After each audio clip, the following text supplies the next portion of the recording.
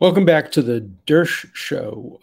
Yesterday in Kansas, a very, very Republican state, there was a referendum essentially on the right of a woman to choose abortion versus the right of life of the fetus. And surprising to some, not at all to me, the right to choice won overwhelmingly over the right to life in a very Republican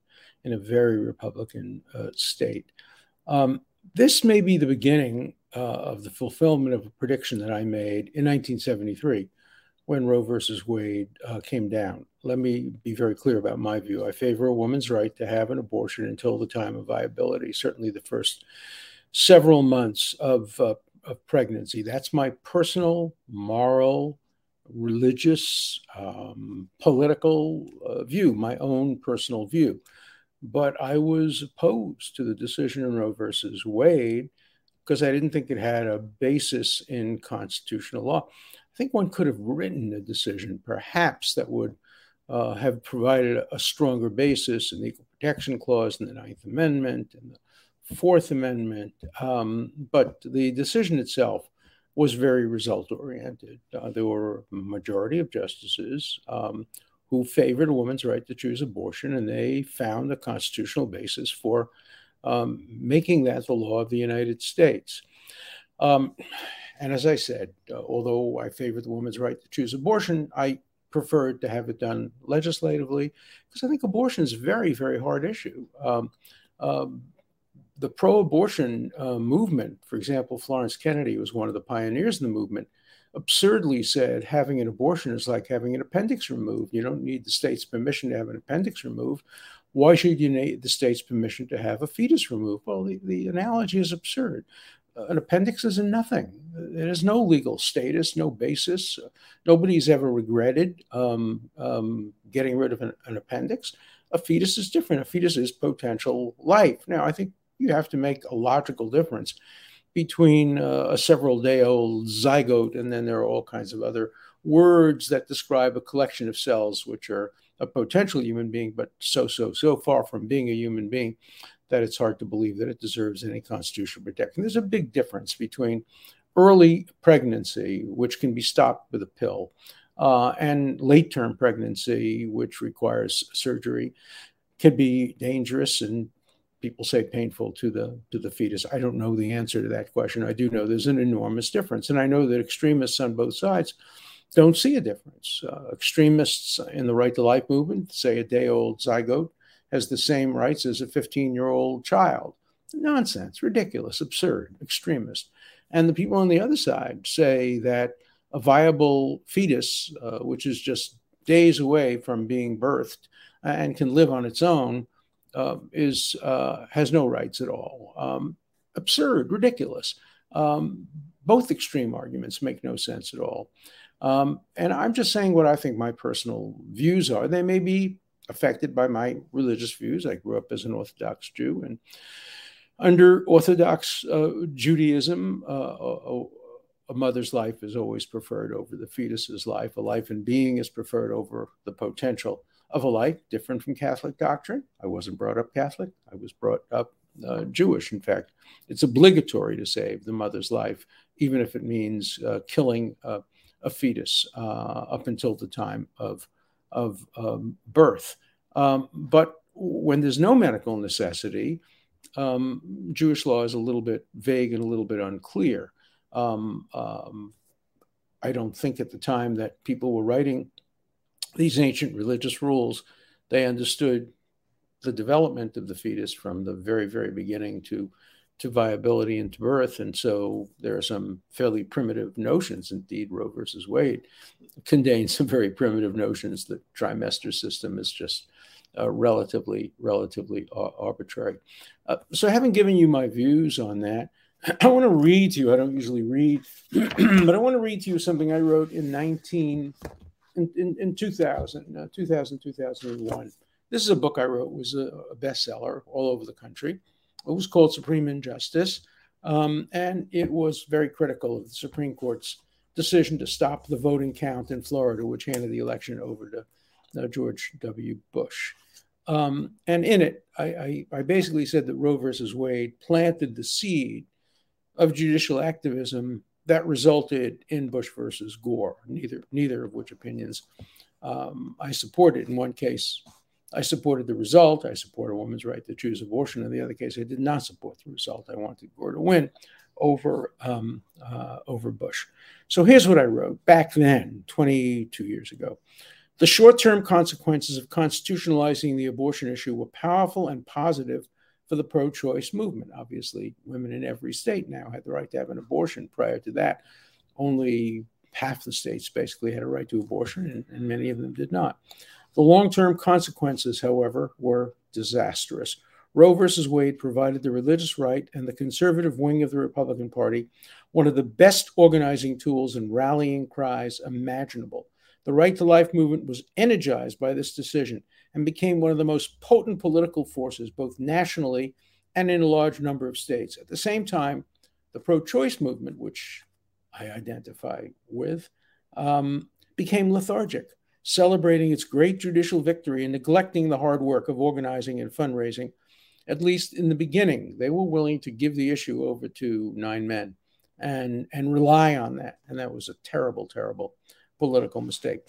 Roe versus Wade, I continued, helped secure the presidency for Ronald Reagan by giving him a free issue. It was free because he and other right-to-life Republicans could strongly oppose all abortions without alienating moderate Republican women and men who favored a woman's right to choose, but felt secure in the knowledge that the Supreme Court would continue to protect that right, regardless of what Reagan and others said and did. Mostly they said, not did. Abortion thus became the most important issue for right-wing religious zealots and a marginal issue for moderate Republicans who favored a woman's right to choose, but who supported the Republican economic and other programs. This helped to destroy, this is the key point, this helped to destroy the moderate wing of the Republican Party, the so-called Rockefeller Republicans, and drove former moderates such as the first George Bush, the elder George Bush, to the right. He started out as a pro-choice Republican and ended up as a right-to-life Republican whose hands were tied by the Supreme Court. Though Roe versus Wade is still the law, I wrote this when it was still the law, the ensuing power of the right-to-life lobby almost certainly pressured Republican presidents to nominate activist right-wing justices such as Antonin Scalia and Clarence Thomas. Certainly that was true of President Trump, who really had a litmus test. He appointed to the Supreme Court Kavanaugh and Gorsuch and Alito and Barrett, all of whom very, very strongly opposed Roe versus Wade. And so the Kansas vote may signify something. I think that the best thing that happened to the Democratic Party, I'm not a loyal Democrat. I vote for the best candidate. Best candidate's a Republican. I vote for him. If the best candidate's an independent, I vote for him. I'm not loyal to any party. But I think that Roe versus Wade helped the Democratic Party and may even help them in the midterm elections, which looked pretty desperate for the Democrats. But now a vote is a referendum on abortion. The vast majority of American people oppose the overruling of Roe versus Wade. They certainly oppose laws such as those in Mississippi and in Louisiana and Texas and other states, which give women almost no right to abortion. And there are some states that even don't allow abortion early on in the case of rape or incest or other imposed pregnancies. So if abortion, the right to choose, is important to people, Republicans and Democrats, they're going to vote Democrat. They're not going to vote Republican.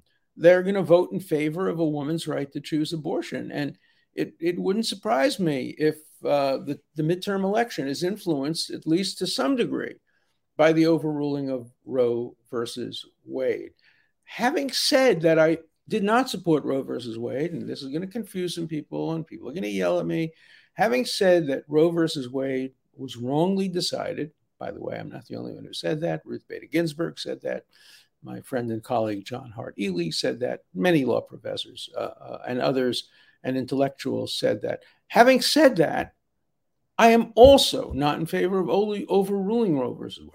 How can you say that? If you think Roe versus Wade was wrong, it should be overruled. No. When a precedent has been on the books for almost 50 years and people have come to rely on it and plan their lives around it and move to states that would otherwise ban abortions because they know that the right is secured by the Supreme Court. Those kinds of reliances have to be taken into account. There is a concept in law called stare decisis. Let the decision stand. Don't reach out and overrule decisions, particularly in this case. I mean, this was an outrageous decision by the United States Supreme Court. The issue presented to them on the certiorari petition was not overruling Roe versus Wade.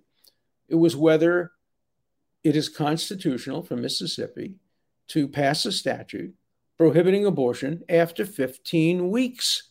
That's a very big difference from overruling Roe versus Wade. That was the only issue presented on the cert petition. When cert was granted, the state of Mississippi pulled the bait and switch and said, well, now that you granted a cert, I think maybe we should overrule Roe versus Wade. The Supreme Court had no power to overrule Roe versus Wade. No power, no authority. It was judicial thievery. Why do I say that? Because the Constitution of the United States gives the Supreme Court power only to decide cases and controversies. They can't just make it up as they go along. They can't hold a press conference the day Barrett gets elected, nominated, and confirmed to the Supreme Court. Oh, ladies and gentlemen, we now have Barrett on the Supreme Court. We have 5 votes to overrule Roe versus Wade. Roe versus Wade is overruled. No, you can only do that when there's a case in controversy requiring you to decide that issue. When cert was granted, there was no case in controversy about Roe versus Wade. The case in controversy was about 15 weeks. So for those of you phony conservatives who claim you don't believe in judicial activism and are cheering the overruling of Roe versus Wade in a case that didn't even raise the issue, look in the mirror. Look in the mirror. You're a bunch of hypocrites. If you really don't believe in judicial activism and judges making the law and judges having limited power, then you would not support a Supreme Court decision unnecessarily overruling Roe versus Wade. Now, you might say, look, it was going to be overruled anyway in a year or 2 or 3 or 5. Who knows? Who knows? Who knows what can happen in 3 or 5 years? They should not have overruled Roe versus Wade. In this case, they should have waited until the case presented that, until there was a statute enacted, hasn't been any yet, that have come to the court. A statute enacted and challenged that said no abortions, not even under rape or incest, then test the case and see if it's constitutional. The Supreme Court didn't wait for that. It just reached out and decided a case that was not before it and decided it in a way that was not necessary for the decision. So that's the legal analysis, and I challenge any of you to disagree with me, particularly you conservatives who don't like judicial restraint. You're going to say, here's what you're going to say. Well, it was wrong, so it should be overruled. First of all, many, many wrong decisions aren't overruled. Mostly the wrong decisions that are overruled are decisions that have denied people rights, like Plessy versus Ferguson and Dred Scott and the Japanese exclusion cases of the 1940s. They've been overruled to give people more rights. It's very rare. It's not unprecedented, but it's very rare that you get an overruling of a 50-year-old precedent that granted rights, and now you're taking them away. That's why, by the way, right of gay marriage won't be taken away. It will not be taken away. You can bet the ranch on that. You can bet 2 ranches on the fact that interracial marriage won't be taken away. And they're both based on the right of privacy, the same kind of right. Now, interracial marriage is also based on equal protection, but they're based largely on the right of privacy. That marital privacy is sacrosanct and protected by the Constitution, as is the right to use birth control. Now, there are churches that don't approve of birth control. Too bad. Too bad. Then tell your parishioners not to use birth control. You know how many are going to listen to you? But you, a church that doesn't believe in birth control, can't make me, who believes in birth control, follow your religious teachings. And I predict here today with 100% certainty, the Supreme Court will not overrule the Griswold case, will not say that a state has the power to ban birth control. It will not overrule the Loving case. It will not say that the state of Virginia has the right to stop a Black woman from marrying a white man. And I don't believe, here I'm not as sure, but I'm very sure nonetheless, that it will not overrule the decision in a variety of cases that first started and said you can't criminalize not a consented adult homosexual sex, and the second decision that said that you can't deny a homosexual couple or a gay couple or a lesbian couple the right to marry. Now, I'm not only basing that prediction on the fact that the Fifth Justice, Kavanaugh, who formed the majority, said that. Obviously, Justice Thomas said the opposite. I'm basing it on my knowledge of the Supreme Court, how it operates, and precedent. I think they've had their say on abortion now, and they're not going to restrict it any further. And states that want to now, of course, under the law, can permit abortion up until the day the child is born. I hope they don't. They shouldn't. But they have a right to do that. They've said the issue goes back to the states. There's no right to life. The court didn't recognize that. And there is no right to choose, the court said, federal right, constitutional right.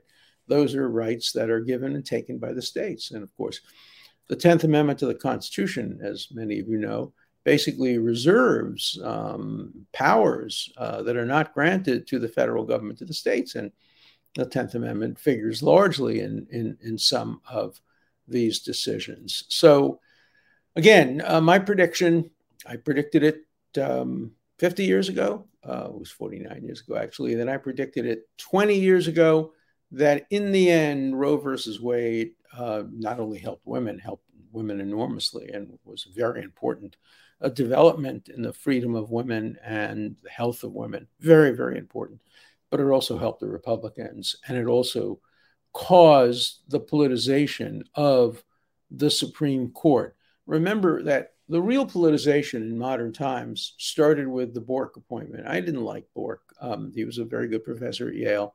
I didn't like the fact that he was willing to fire people during the Saturday Night Massacre when Nixon was properly being impeached. I didn't like him. I didn't support his nomination because of that, but he was certainly qualified to be on the Supreme Court. But because he did not support a woman's right to choose abortion as a constitutional matter, Senator Kennedy, my friend, who I had enormous admiration for, opposed it, and the nomination was ultimately defeated. That led ultimately to other nominations being defeated or being questioned. Interestingly enough, Justice Scalia is such a charming, decent guy that he got through 98-2 or something like that, or 96-0. I don't remember. Very few votes against him, maybe none. Somebody can check on that. And that was after Bork. And everybody knew where Scalia stood on abortion. And so it's interesting. Bork did not present himself well to the Judiciary Committee. My son blames it on his beard. I blame it on his being a professor who wrote very, very provocatively. If I had been nominated, when Jimmy Carter was made president, he issued a short list of people that he wanted to put on the Supreme Court. I was one of them. It was never one of my great ambitions to be a judge and be on the receiving end. But if I had been nominated for the Supreme Court, back in the day, the right would have opposed me. Today, the left would oppose me. I'm never looking for popularity, and I'm never looking to be confirmed for any office. But the politicization has gone very far. Obviously, I'd be eminently qualified by my background to be on the Supreme Court or any court, but that wouldn't be the issue on which the decision would be made. It would be based on my politics, my perceived politics. Nobody understands my politics. You know, people tend to think in black and white terms. He's right, he's left, he's liberal, he's conservative. I'm complex and I'm nuanced, and you're never going to know where I come out on a difficult issue that I haven't yet written about because maybe I haven't even decided. We talked yesterday about Nancy Pelosi's trip to Taiwan. I was ambivalent about that. You couldn't have known or predicted in advance which way I would come down on that. I don't think I could have predicted that until I read about it in the newspaper. I hadn't made up my mind. I'm a thinking person. I think through every single issue. That's what makes me interesting. It also is what makes me hated, both by the right and the left, both of which expect you to simply march to their tune. You're either going to be left like Larry Tribe, you know everything he's going to decide, utterly predictable on every issue. The left always wins. The Constitution was written by people on the left in order to support the agenda of the left. He wouldn't say that, but that's the way he argues. Or people on the other side, people who loved me when I defended President Trump's rights under the Constitution, but now hate me because I don't support Biden's impeachment. Of course, I don't support Biden's impeachment because the same arguments I made against Trump's impeachment, I would make against Biden's impeachment. He didn't commit treason, bribery, or other high crimes and misdemeanors. So, take me as I am. I'm not going to change. I'm too old for that. So let's go to the letters. This has to be probably the dumbest assortment of letters I've ever gotten from a group of real stupid people. Why do you watch my show? If you're so stupid and you can't understand anything, why are you watching my show? Why are you writing to me? Are you trolls or are you real people? I mean, I got letters. I'll just read a couple of them. Pelosi is one of China's pawns. It's all pretend. She spent her whole life supporting Taiwan. You can agree with it or disagree with it, but she's not one of China's pawns. The Communist Party of China is running America. This is all smoke and mirrors. The Biden administration has done everything to help China and hurt the United States. And Nancy Pelosi is one of them. She's been the strongest supporter of Taiwan since she got into Congress. This is all propaganda. China loves Nancy. She helped them get rid of Trump and install a senile old man they have enough dirt on to get him hung for treason. And then this one, which I hate to read to you, but I just have to show you how stupid you people are, the ones who are writing me these notes. Well, this is from Fort Check. Come on, China, and whack the old bitch. This is a guy calling for murder. This is a guy writing to me and advocating murder. Now, advocacy is protected by the Constitution. He's not inciting, he's advocating. People think Pelosi is provoking China. Did you all forget she works for China? What a joke. It's not a joke. It's utter stupidity and ignorance. And if you keep writing this kind of nonsense, I'm going to keep reading it and telling people what nonsense this is. That was written by Trumpet 007. Okay. This is by Cirilon. Well, they need to have a world war. They're claiming that Biden and Pelosi want a world war. They need to have a world war in order to mask the pending economic collapse, don't they? If there isn't a military conflict to name, the new hardship and austerity measures on the peasant classes, et cetera, et cetera. No, nobody wants a war. Thankfully, I don't think China wants a war either. And then there's another one. Come on, China, and whack. I'm not going to even read this. Here's another one. Just the same nonsense. I mean, this has to be the stupidest collection of people writing me letters, since I'm not even going to make comparisons. If China downs Nancy's plane, the U.S. will be faced with a real dilemma. Who should we send the thank you card to? I mean, what kind of people would write something like that? And then there's, occasionally you get something nice. I always like hearing your opinions on current events, Alan. I always learn something new. And this too shall pass. I don't know what the referring is to this too shall pass, but the issue of whether she should have gone to Taiwan is a serious issue. We know that China responded with some military actions, nothing attacking Taiwan. We don't know what the United States policy would be if China attacked Taiwan.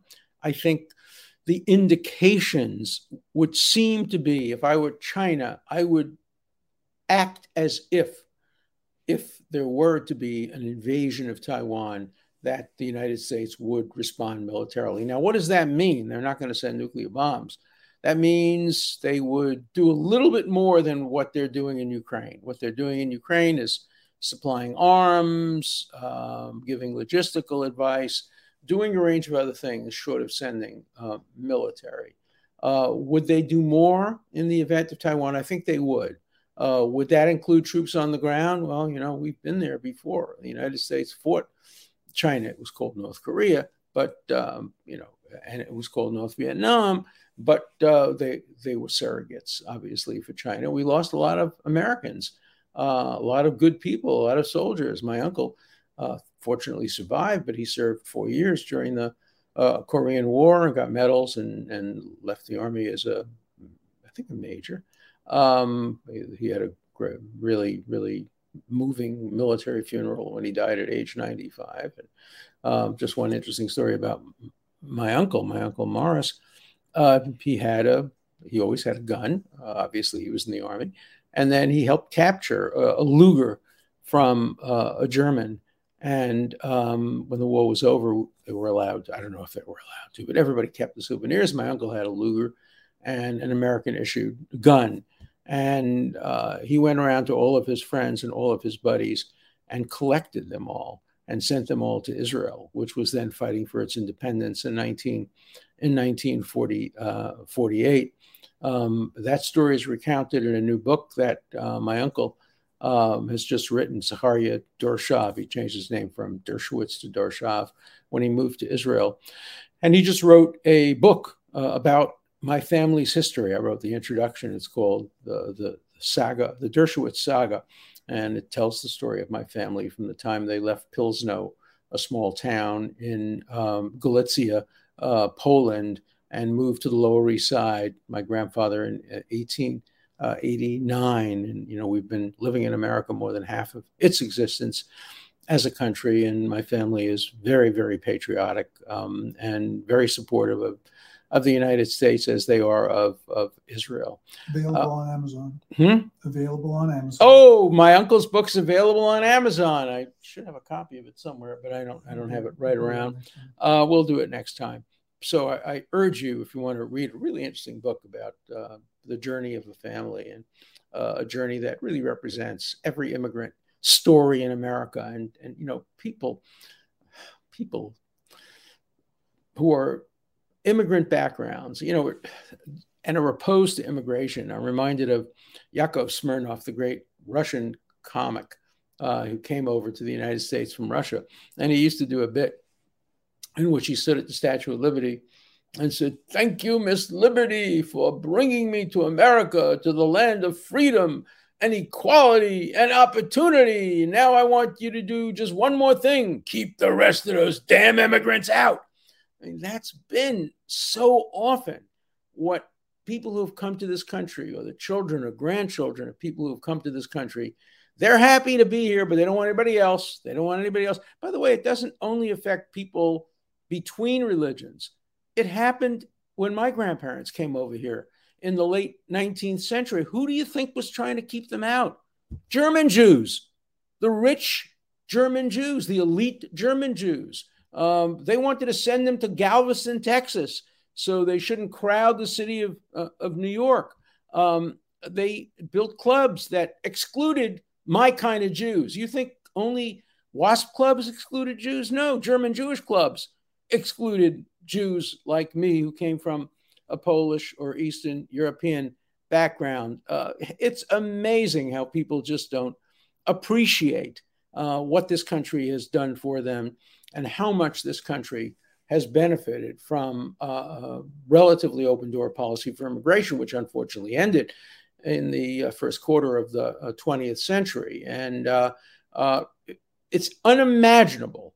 The United States of America without immigration is unimaginable. When you think of most of the products we have, much of our culture, much of our heritage, it's based on immigrants of every background, every background. Yeah, immigrants have trouble in the beginning adjusting. And yeah, there can be rates of crime among immigrants of every immigrant group. I'll never forget reading a book. It was called The Sheriff's Manual of New York, and it was written about 1885 or something like that. And it had a list of all the notorious criminals in New York in pictures. A lot of them were Jews. And they were bank robbers, and they were pickpockets, and they were burglars. Why? Because they came over to this country alone. They left their families behind to try to earn money for them to come over. They had no women in their lives, and women do have an influence on men against violence and crime. And every group, Irish Americans, had crime, Italian Americans had crime, Jewish Americans had crime, Greek Americans had crime, African Americans had crime. Of course, you're going to get crime among immigrant groups, and then that disappears. I just saw a great series on television called The Offer. It's about the history of the making of The Godfather. And, the lesson of The Godfather, great movies, the father is the Godfather. He orders people killed and he kills people. But his goal is that the next generation of the generation after that, these kids, the grandkids, will go to Harvard Business School and use their talent, which made them such good gangsters, to make them good citizens. It's been the history of America, and it will continue to be the history of America if we use our intelligence to allow immigration, lawful immigration. I'm not talking about illegal immigration, lawful immigration, to enrich and enhance the culture of America. You'll disagree, write me letters, but write me intelligent letters. Stop with the nonsense. Stop with the name calling. Just write me smart letters and I'll give you smart responses. See you next week.